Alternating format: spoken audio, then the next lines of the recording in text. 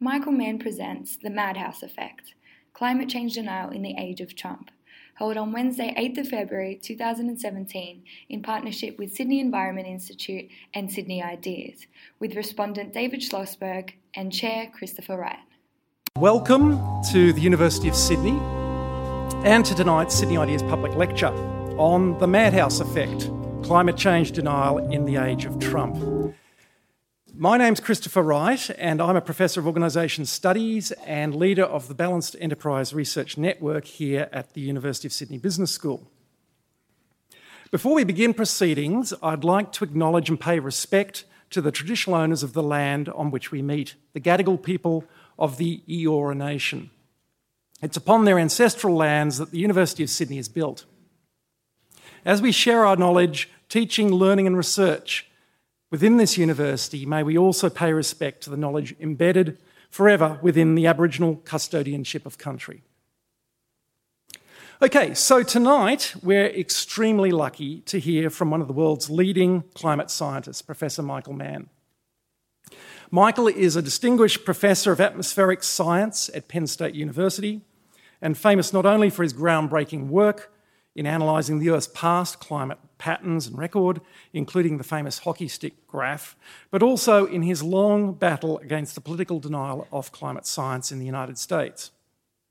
It's a very great pleasure to welcome Michael to Sydney, and I'd like to especially thank the Sydney Environment Institute for sponsoring his visit to Australia at this critical time in global and Australian climate politics.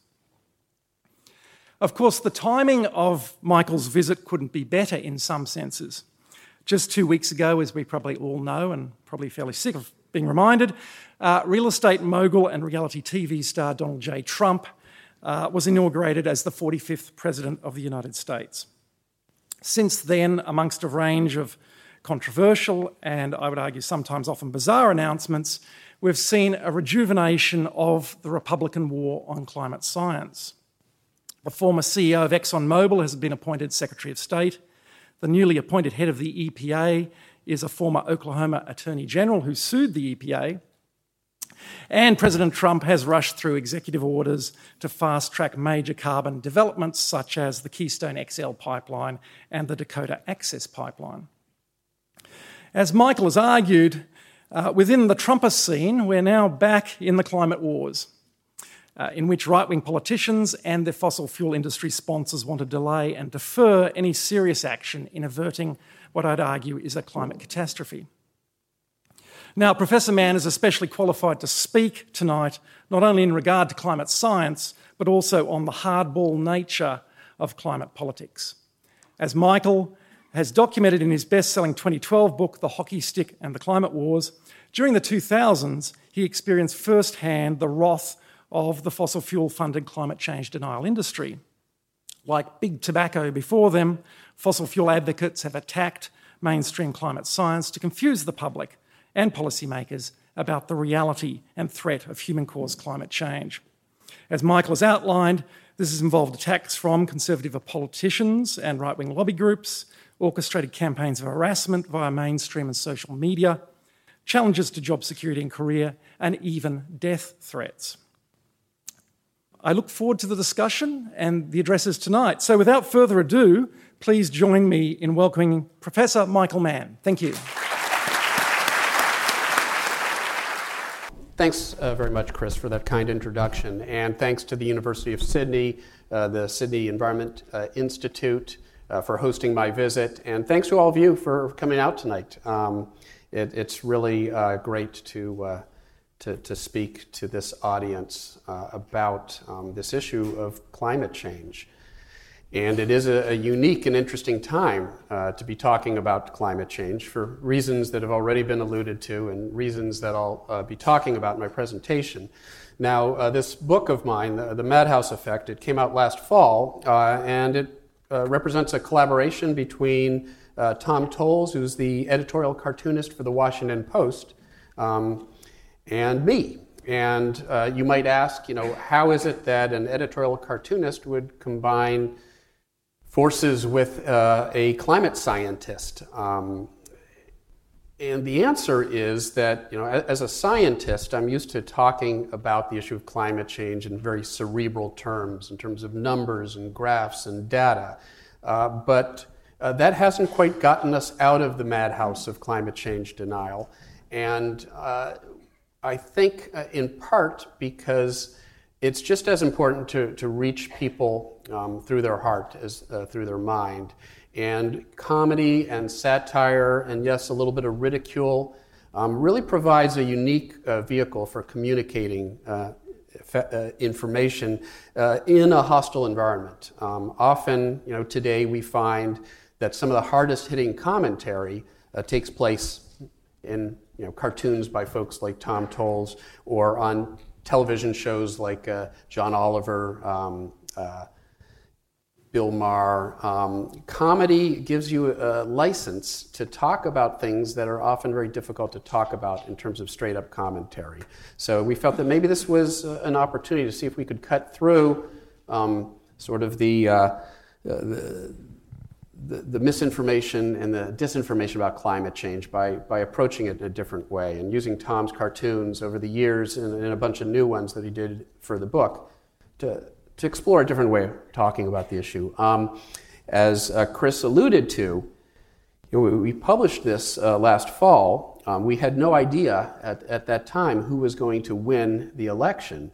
And I'll tell you, I can't count the number of colleagues and friends who told me, why are you guys doing a book about climate change denial? I mean, we're past all of that. We've moved on.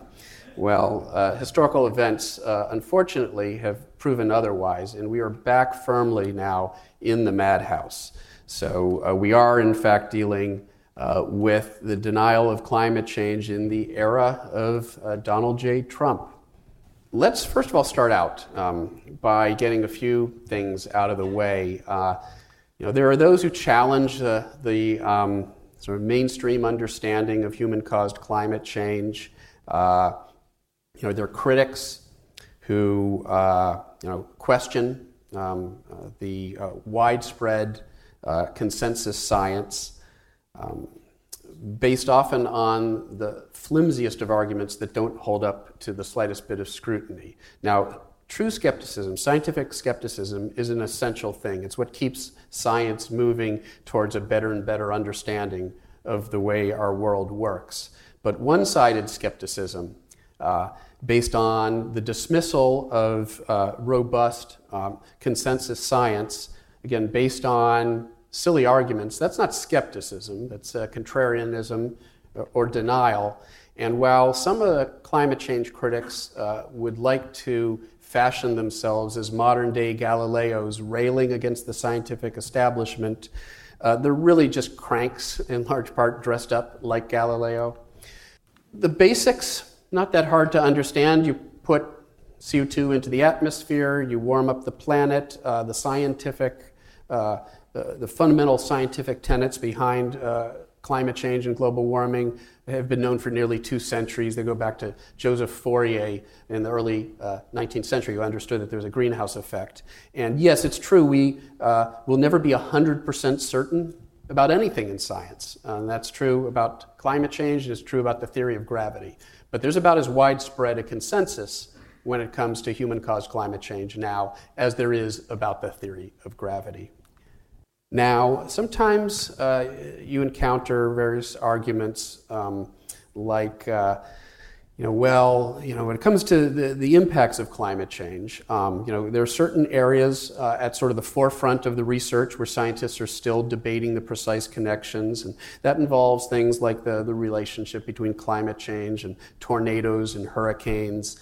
And one of the statements you often hear when there's an unprecedented weather event, you'll hear the critics say, well, you can't prove that this event was made worse by climate change.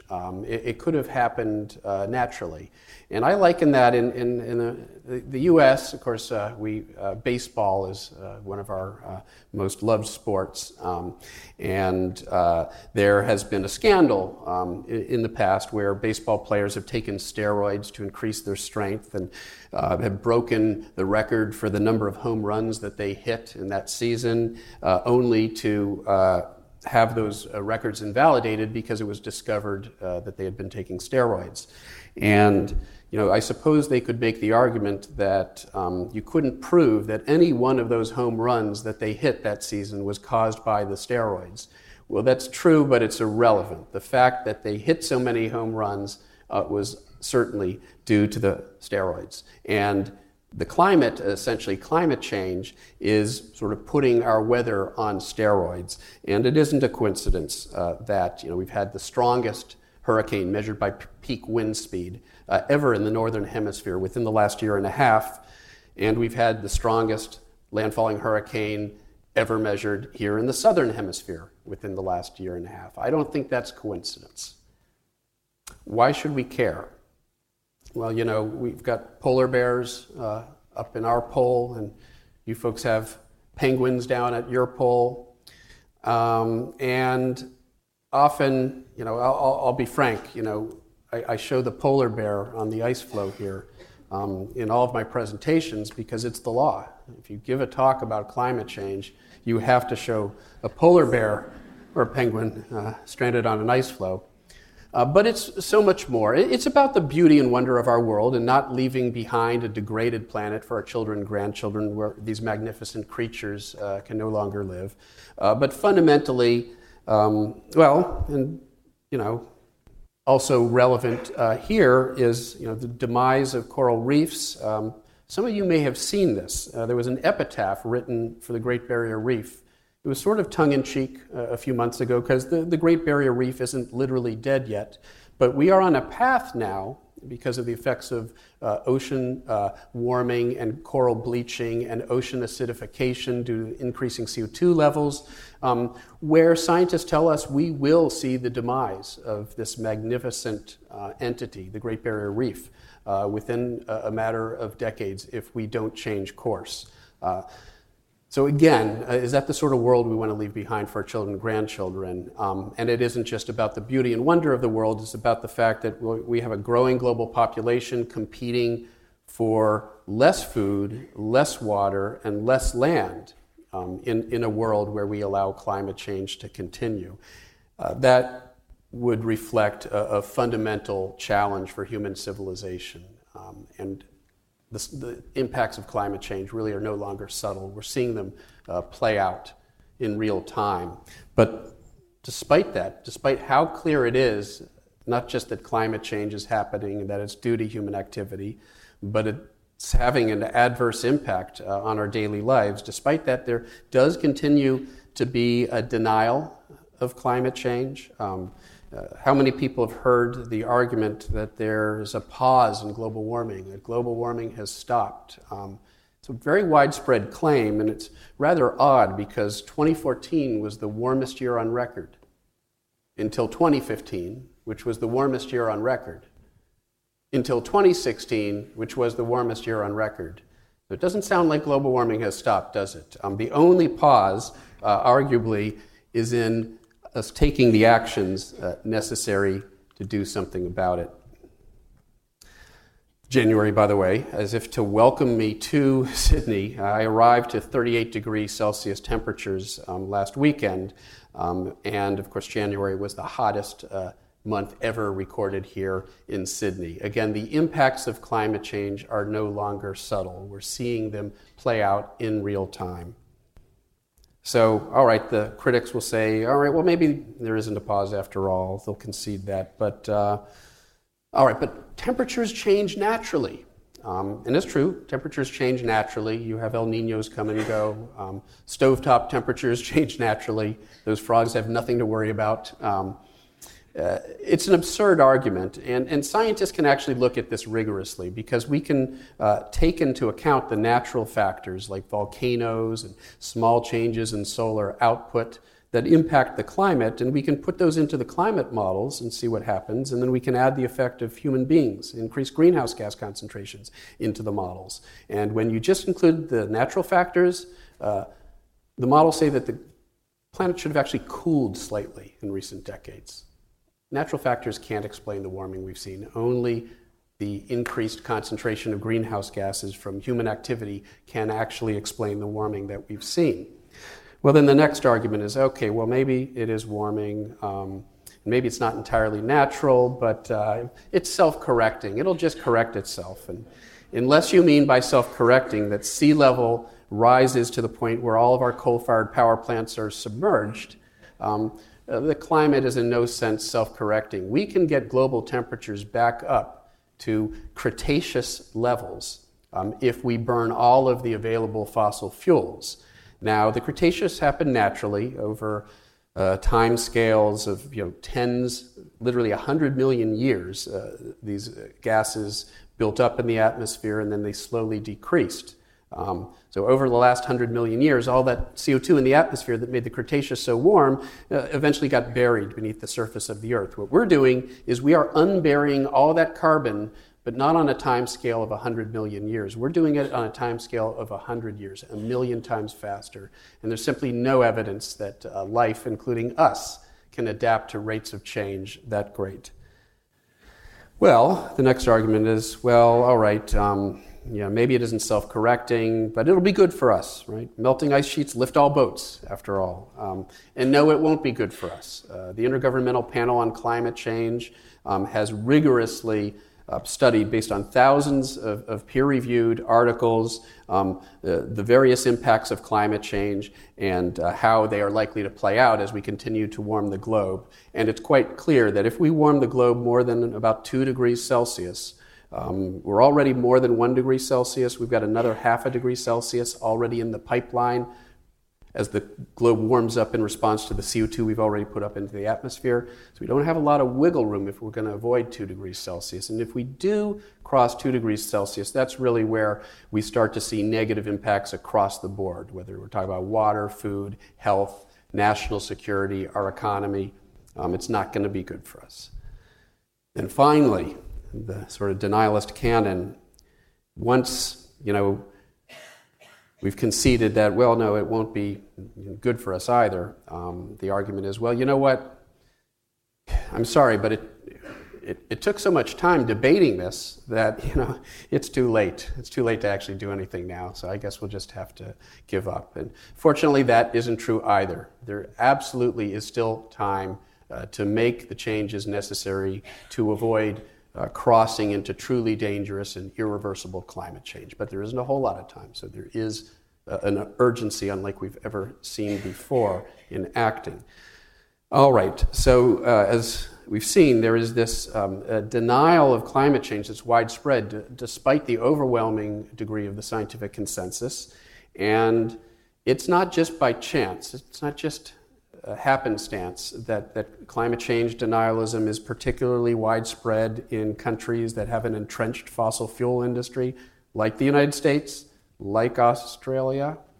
And there has been an effort for decades now. Fossil fuel interests have literally spent millions and millions of US or Australian dollars on a massive misinformation campaign intended to confuse the public and policymakers about the reality and threat of climate change, much like the tobacco industry spent millions of dollars trying to fool the public and policymakers about the dangers of their product. Some of the same scientist advocates who are being paid by the fossil fuel industry today to deny climate change were being paid by tobacco interests decades ago to deny the threat of cigarettes and tobacco products. So there's this war on climate science, and undoubtedly, until like the last Japanese soldier still fighting World War II, discovered only years ago, as long as there are fossil fuels to burn, we will likely see industry-funded climate change denial. But it will become irrelevant and marginalized. We will move on. We will solve this problem. The question is, how much delay are we willing to allow in the meantime? So climate change and denialism, there is a certain amount of hypocrisy that is encountered in the campaign to attack the science and to deny the reality of climate change. And I want to talk about one particular example. Ken Cuccinelli,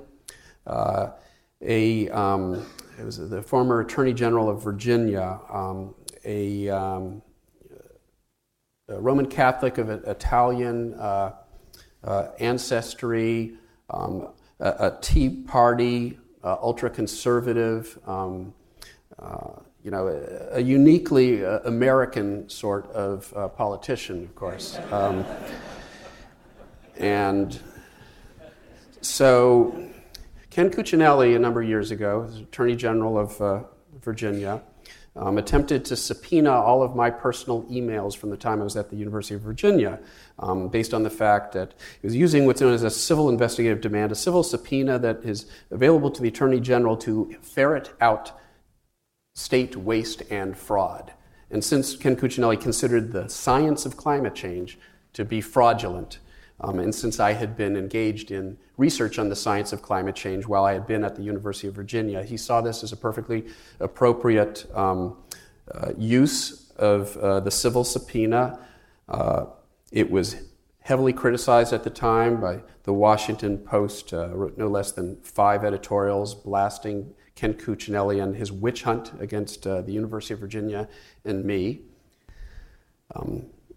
The editorial, the Pulitzer Prize-winning editorial cartoonist Tom Towles, my co-author at the time, actually weighed in on this matter not once but twice. And I have to say I do sort of like that cartoon.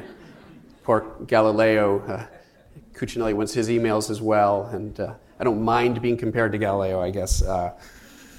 Well, the civil subpoena was rejected by the court on a technicality, really. In his 40-page filing to the court, Mr. Cuccinelli had forgotten to provide evidence of wrongdoing on my part. So the court threw it out. Of course, he appealed to the state Supreme Court, the highest court in the state, that later ruled against him with prejudice, meaning they really don't want to ever see an attorney general come back to the court with something like this again. So we prevailed in this battle. Ken Cuccinelli ended up running for governor of Virginia a few years ago. I actively campaigned with his opponent, Terry McAuliffe, who was victorious. In fact, I actually introduced Bill Clinton at that particular rally. And ended up writing this book with Tom Towles, as I mentioned. Ken Cuccinelli, well, he's now, I'm not making this up, he is now working on an oyster farm on an island, Tangier Island, that is in the Chesapeake Bay, neighboring Virginia. It's an island that is slowly succumbing to the effects of global sea level rise. You just can't make this stuff up. There really is a level of hypocrisy when it comes to the denial of climate change. It's unlike anything else we see. But Ken Cuccinelli tried to sue us for our emails. A Koch brothers funded front group called the Competitive Enterprise Institute tried to sue us for exactly the same emails. They were rejected by the court, including the Supreme Court of Virginia. But they are now, Competitive Enterprise Institute, now has had a major role in determining who will run our EPA under the Trump administration. So the fox is in the hen house now when it comes to the attacks on climate change in this new environment that we're in. So some of the critics will say, I accept that climate change is happening and humans probably have some role. I don't doubt that. But they'll engage in what I call the softer, gentler, the kinder, gentler form of climate change denialism to say, but you know what, the best way to solve this problem is through some engineering approach, some massive planetary intervention with our climate that, if we get really lucky, might offset the effects of global sea level rise. And many of these schemes are the stuff of science fiction, seemingly, shooting particles into the stratosphere to block out some of the sunlight, dumping iron into the oceans to try to fertilize algae to take more CO2 out of the atmosphere. And with just about every one of these schemes, when we look at them in detail and we look at the possible consequences, we see the principle of unintended consequences. We could potentially end up much worse than we had started out if we engage in these massive interventions. One of the supporters of this approach, Rex Tillerson's view of climate change, is just an engineering problem. And I always find it amazing when you talk to folks like Rex Tillerson. They have this amazing faith and optimism in our ability to engage in a massive planetary engineering project and tamper with the global Earth system, and it'll all work out. But you ask them, well, what if we instead took existing renewable energy technology and incentivized it and scaled it up? It's like, oh, there's no way you could ever do that. It's just not possible. So there is this odd sort of asymmetry in their optimism. It's probably not the right solution. The right solution is to stem this problem at its source. And it's not to wish for a climate policy. It's to actually do something here in Australia as well as where I live in the United States. And there are some reasons for optimism, even in the era of Trump. Let's be clear. There are still some real reasons for optimism that not only can we turn the corner, we're already starting to turn the corner. The Paris Summit last year, nearly 200 nations from around the world made significant commitments to lowering their carbon emissions. And if you total up all of the commitments that were made in Paris, it's enough not to solve the problem. It doesn't get us below 2 degrees Celsius warming, which many, as I alluded to earlier, would describe as really the dangerous level, the truly dangerous and irreversible level of warming.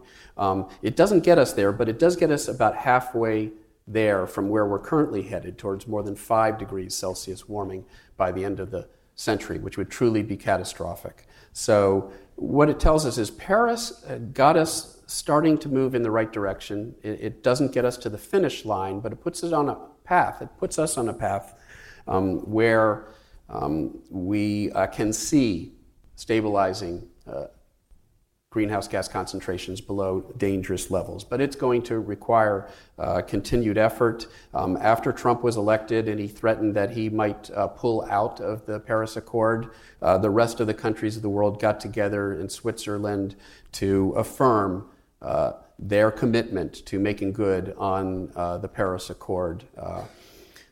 And China, in fact, has said, which is the largest emitter, the US and China are the two largest emitters of carbon on the planet. China has said, well, you know what, we'll do even more. The US is, some people thought when the US, when Trump threatened to withdraw support for the Paris Accord, that the Chinese would say, well, okay, if they're pulling out, we're pulling out. That's not what they said. They said, we're going to work even harder. And they're already decommissioning coal-fired power plants now in China.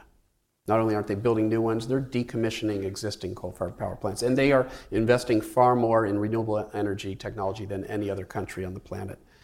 Reason for optimism. The Pope, the encyclical a year and a half ago, which sort of reframed the issue of climate change in the terms that many of us feel it should always have been framed, because we talk about it so much in terms of science and policy and politics and economics. But more than anything else, acting on climate change is a matter of ethics. It's a matter of not leaving behind a degraded planet for our children and grandchildren. And whether you come at it from a religious standpoint or just sort of an ethical sort of standpoint, there's no doubt that the papal encyclical really helped to draw attention to the urgency of action and to reframe this issue where it needs to be framed in terms of our obligation not to ruin the planet for our children and grandchildren. But we did then get Trump, and he's threatened to build a wall, and we know that he has built a wall, shielding himself from the evidence of human-caused climate change. And yes, we will all pay for it. So the challenge is obviously greater, and as Chris alluded to, his cabinet is filled with individuals who have connections with the fossil fuel industry and the Koch brothers and deny the reality of climate change and have an antipathy towards efforts to do something about climate change. So the challenge is going to be greater. Without the U.S. Participating as a committed partner in global efforts to reduce carbon emissions, the rest of the world is going to have to do more. We're seeing in the U.S., we're seeing states step up. My good friend Jerry Brown, the governor of California, who I've advised on climate change before, after he heard that Trump was threatening to take down the climate satellites, Jerry Brown, in his inimitable way, said, well, we'll put up our own damn satellites. And Jerry Brown, the state of California, are committed to major reductions in carbon emissions. California is I think the 6th or 7th largest economy in the world, just that one state. The entire West Coast is committed to putting a price on carbon and to incentivize renewable energy. The New England states are committed to that. So we're seeing, in the absence of leadership at the national level now in the U.S., we are seeing ground-up leadership. And there's every reason to believe that we will make substantial progress in the years ahead in the U.S. as we continue to transition towards renewable energy, even in the absence of support at the presidential level. Well, denial isn't isolated. It isn't limited just to the U.S. Of course, we've seen that here in Australia as well, a very similar story. Currently, Prime Minister arguing for clean coal power. If it existed, I would be all for it. There is no clean coal today in the sense that we're able to keep the carbon emissions from entering into the atmosphere. And in fact, if coal-fired power plants were required to implement capture and sequestration, that would price them completely out of the market. If you're a free market energy economist, then you shouldn't be arguing the case for coal because they're just not competitive without major subsidies. They're not competitive against the increasingly efficient renewable energy that's coming on the market. This isn't just an academic debate. It isn't just another sort of fun, playful political debate. The Earth literally does hang in the balance. And here in Australia, as well as back in the United States, if we want to preserve this planet for our children and grandchildren, we have to do everything we possibly can to hold our policymakers accountable and to make sure they act to take the steps necessary to limit our carbon emissions below levels that will fundamentally degrade the planet for future generations. And there's still time to do it. Don't let anybody tell you otherwise. Thank you.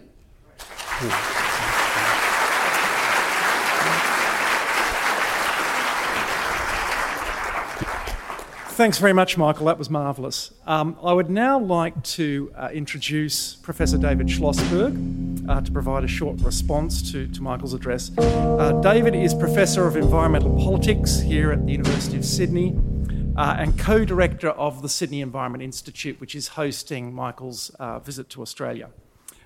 David's research focuses on issues of climate and environmental justice, and in particular, SEI and his research are now looking also at the whole issue of adapting to climate change and its social, environmental and political consequences. Thanks very much, David.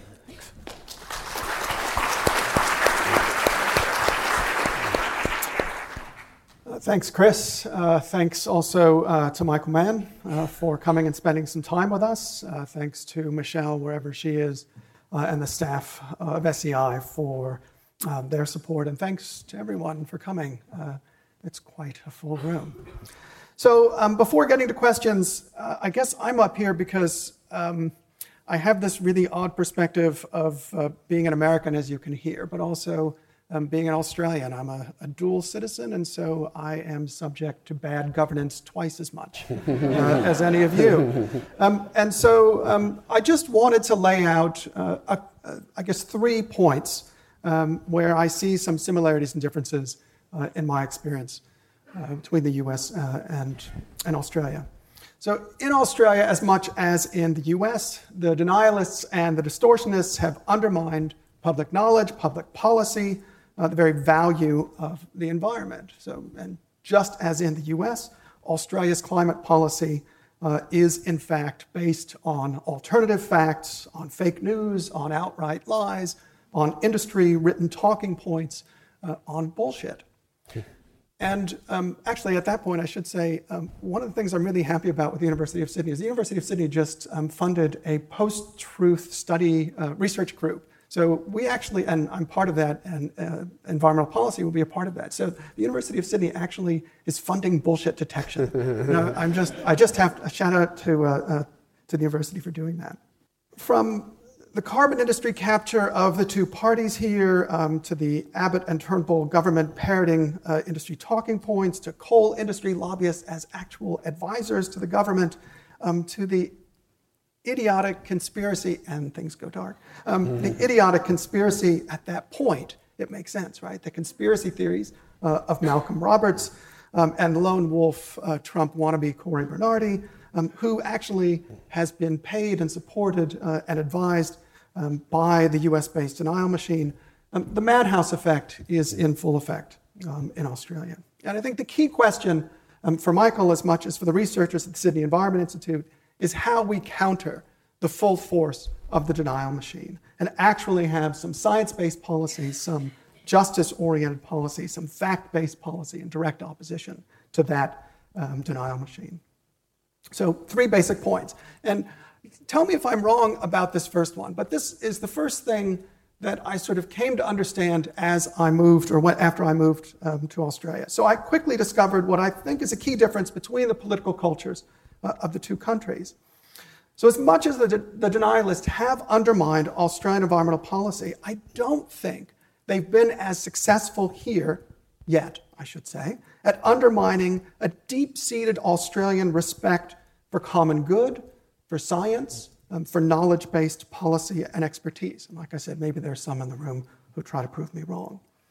So I left the US in 2011. I was living in Arizona at the time. I had experienced the full weight of the racism, the white nationalism, the anti-intellectual, anti-education, anti-fact atmosphere that has since gone national. And I told people that I left Arizona because it became anti-enlightenment. And people thought, they didn't really know what to think. They just thought that was kind of a funny, it was a joke. But people aren't laughing at it anymore because this actually has happened more broadly in the US. But shortly after I arrived here, I remember vividly Tony Abbott attacking the work of economist Ross Garnaut. Right? Abbott attacked Garnaut's report, which simply pointed out the cost of climate inaction and the viability of putting a price on carbon. He attacked it as anti-democratic. And then he doubled down and dismissed not just Garnaut, but the entire field of Australian economists. Other denialists, of course, took this as license and ripped into Garnaut and others as fascists, and the game went up from there. This is stuff that Michael is well familiar with. But what was surprising to me at that point, as this new transplant, is that the public, a large portion of the public, I should say, seemed appalled by Abbott's trashing of an academic, and there was a backlash. The attack wasn't just on the carbon price, on a policy recommendation, but on science and knowledge as it fed policy. And then there was a chief scientist on TV defending the academy, and that's when I learned that Australia actually has a chief scientist, and the media actually listened to him. We didn't have this kind of thing in Arizona, right?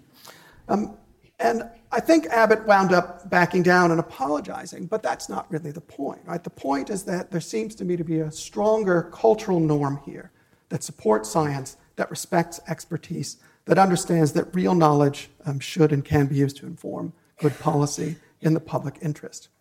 And that continues. And there are a number of examples of that when the government fired all the climate scientists. At CSIRO, for example, there was a big backlash and the government had to step back a little bit. When the government wanted to support, again, the idiocy of someone like Bjorn Lomborg, who's a virtual vortex of post-truth, there was a huge outcry, not just from the university sector, but from the public as well. And even though they dumped $400,000 on him, which still just gets me to this day, they couldn't import him, they couldn't plug him into any Australian university because of the backlash. As Michael says, it's not just about the science. The main issue is the cultural understanding and respect for the role of science in informing political decisions. And again, as a new Australian, as a new transplant, From a place where academics are routinely accused of brainwashing youth to be America-hating communists. This is what my father-in-law truly thinks I do. I've been impressed and proud of the public culture that's more respectful of reason, knowledge, and its use for the public good here. So that's reason for hope here, and again, tell me if I'm wrong. My second point isn't as positive. The problem here, I think, isn't so much a culture turning against the Enlightenment, but it's the direct political power and influence of the carbon industry. There isn't necessarily this mediating factor. They don't need this shift in the public because they own the government. I think this is most evident not just in the poor emissions and climate policies, but the fact that under the influence of the carbon industry, the Australian government is hell-bent on sabotaging an entire industrial sector. And for me, honestly, the sabotage of the renewables industry here in Australia, an all-out attack on one of the most promising industries on the planet, is nothing less than treasonous. We have a set of politicians under the influence of a dying industry, undermining one of the most promising areas of its own economy for the sole benefit of the carbon diggers, at the expense of the rest of Australia, the next generation, and of the planet. And the justification for that is all based on bullshit, right? It's straight from the PR of the carbon industry. Energy security, energy poverty, clean coal, it's all crap. We know it and they know it, it's just PR. But again, okay, that's harsh. But even there, I do think there's some hope. We've seen over the last few years here an incredible coalition grow, one focused on the end of carbon mining, on protecting communities, on creating real jobs, on supporting the renewables industry. And we see this in the once, really unthinkable coalition of farmers and Aboriginal communities fighting new mines, new attacks on sacred and fertile land and water. We've seen that in household investment in rooftop solar, and once the feed-in tariffs are gone, these people are going to be buying batteries and supporting the industry that way.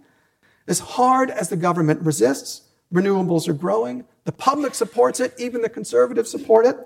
And this industry will be the innovator, the job creator, the future of the energy system in this country. That's a movement.